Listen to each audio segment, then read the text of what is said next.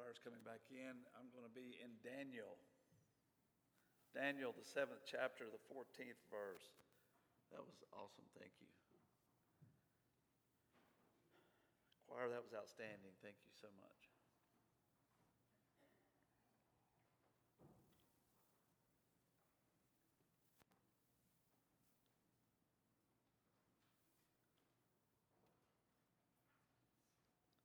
Once again, we are in Daniel, the 7th chapter, the 14th verse. And Daniel writes, "He was given authority, glory, and sovereign power. All nations and people of every language worshiped him. His dominion is an everlasting dominion that will not pass away, and his kingdom is one that will never be destroyed." Let us pray. Heavenly Father, we love you this morning. We thank you so much for this opportunity to be in your house. Lord, we just ask that you pour out your Spirit upon this service, that our ears, our hearts, our minds are open to what you have to say this morning. All these things we ask in your name. Amen. Well, last Saturday, Trinity's class of 1983 had their 40th class reunion. And David Sumner, Herb Andrews, Beth Saunders, and myself were all members of this class, and we were all at the reunion. We had a great time. We saw friends from school that honestly haven't seen in years. Some I haven't seen in 40 years, to be honest with you. But I could not get over how old these guys got. It was crazy. Now, I see Herb, David, and Beth. Of course, I see them all the time. But if it hadn't have been for name tags, on some of these people, I would have never known who they were. A few have changed very little, and you could tell immediately who they were. Others, I had to get my yearbook out later on to make sure they weren't posing as someone that went to school with us. The guy that I gave a ride to the recruiter with, joined the Marine Corps with, I didn't recognize. I honestly did not know who he was. When they got all the military people up to the front, I wondered who this guy was, and then it hit me. That's the guy I joined the Marine Corps with. It's crazy. But I get it. It's been 40 years. I've lost most of my hair. I've gained roughly 70 pounds. So it's not hard to see that we've changed. The older we get, things change. Things that used to excite us when we were younger just don't have the same effect anymore. When we were younger, the idea of going out at night, going to dinner, going to the movies, that was so exciting. And now, will you have me back by 9? Is my mindset. But things change. Our mood changes from day to day. There are days when little things bother you a little more than others. And then there are days when nothing seems to bother you. We are constantly changing. Sometimes for the better, other times not so much. Our opinion on people change. Unfortunately, it's not always for the good. All it takes is for someone else's opinion, a rumor, or even a lie to make us think differently of someone. But we serve a Savior that is unchanged. His word is the same yesterday, today, and tomorrow. There are people, even churches, that are trying to reword this to make it fit their agenda. But Jesus said in his Sermon on the Mount in Matthew 5:17 through 18, he said, "Do not think that I have come to abolish the law or the prophets. I have not come to abolish them, but to fulfill them. For truly I tell you, until heaven and earth disappear, not the smallest letter, not the least stroke of pen will by any means disappear from the law until everything is accomplished." Not the smallest letter, not the least stroke of pen will change. We can't change the law because he's already fulfilled the law. In John 10, Jesus is about to be stoned. They're getting ready to stone him for blasphemy of all things, but they're getting ready to stone him, but he says the scripture cannot be broken. He is the Word, and the Word was him. Jesus will have the final say when it's all said and done. When I was working at Hendricks Batting, and Ken Hendricks was the owner and president of the company while he was still alive, we would have these meetings in the large conference room at Hendricks. All the salesmen, all of management were in the room, and everyone had an idea on a new product or something that we were trying to match of a competitor, but we would just go around the room for hours, and everybody was putting in their 2 cents. And I'm not honestly sure why this happened, because I figured out a long time ago what was going to happen. You see, Kim would listen to everyone's ideas, and then he would tell us when the meeting was over what exactly we were going to do.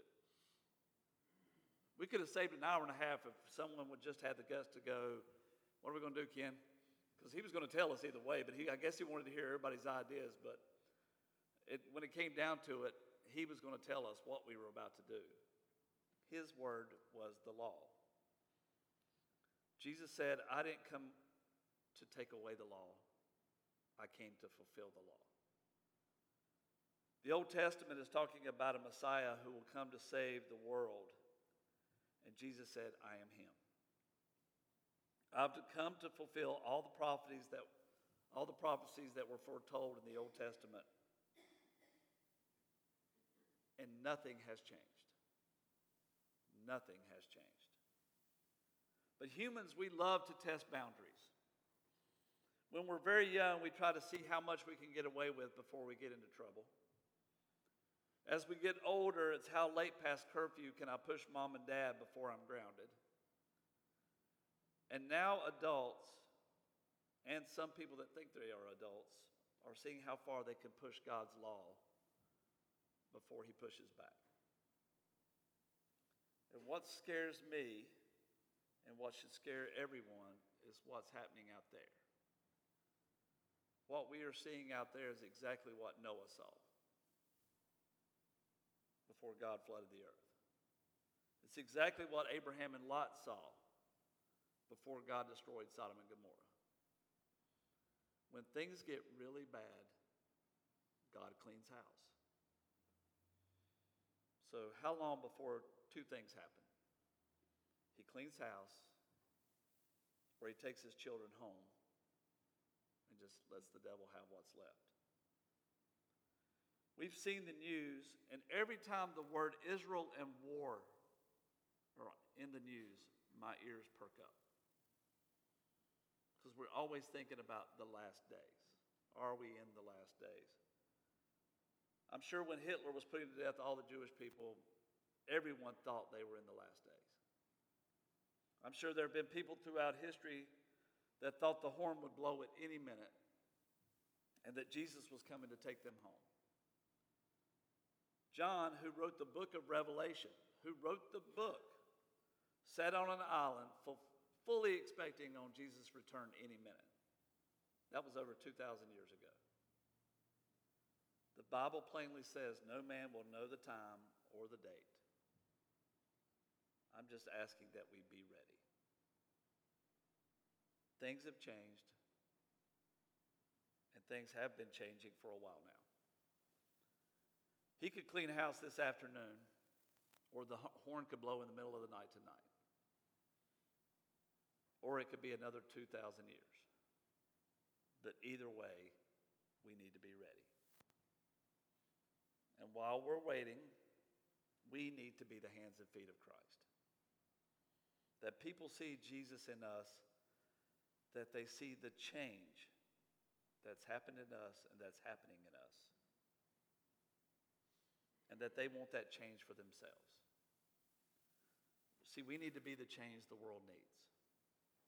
You see, I've changed a lot in 40 years. There's no bigger change in my life than when I gave my life to Christ. I probably didn't change a lot physically right then, but everything in my life changed that minute, that moment. And the closer our walk with Christ, the more people will see the change in us and want that same change for themselves. Let's have a time of open worship.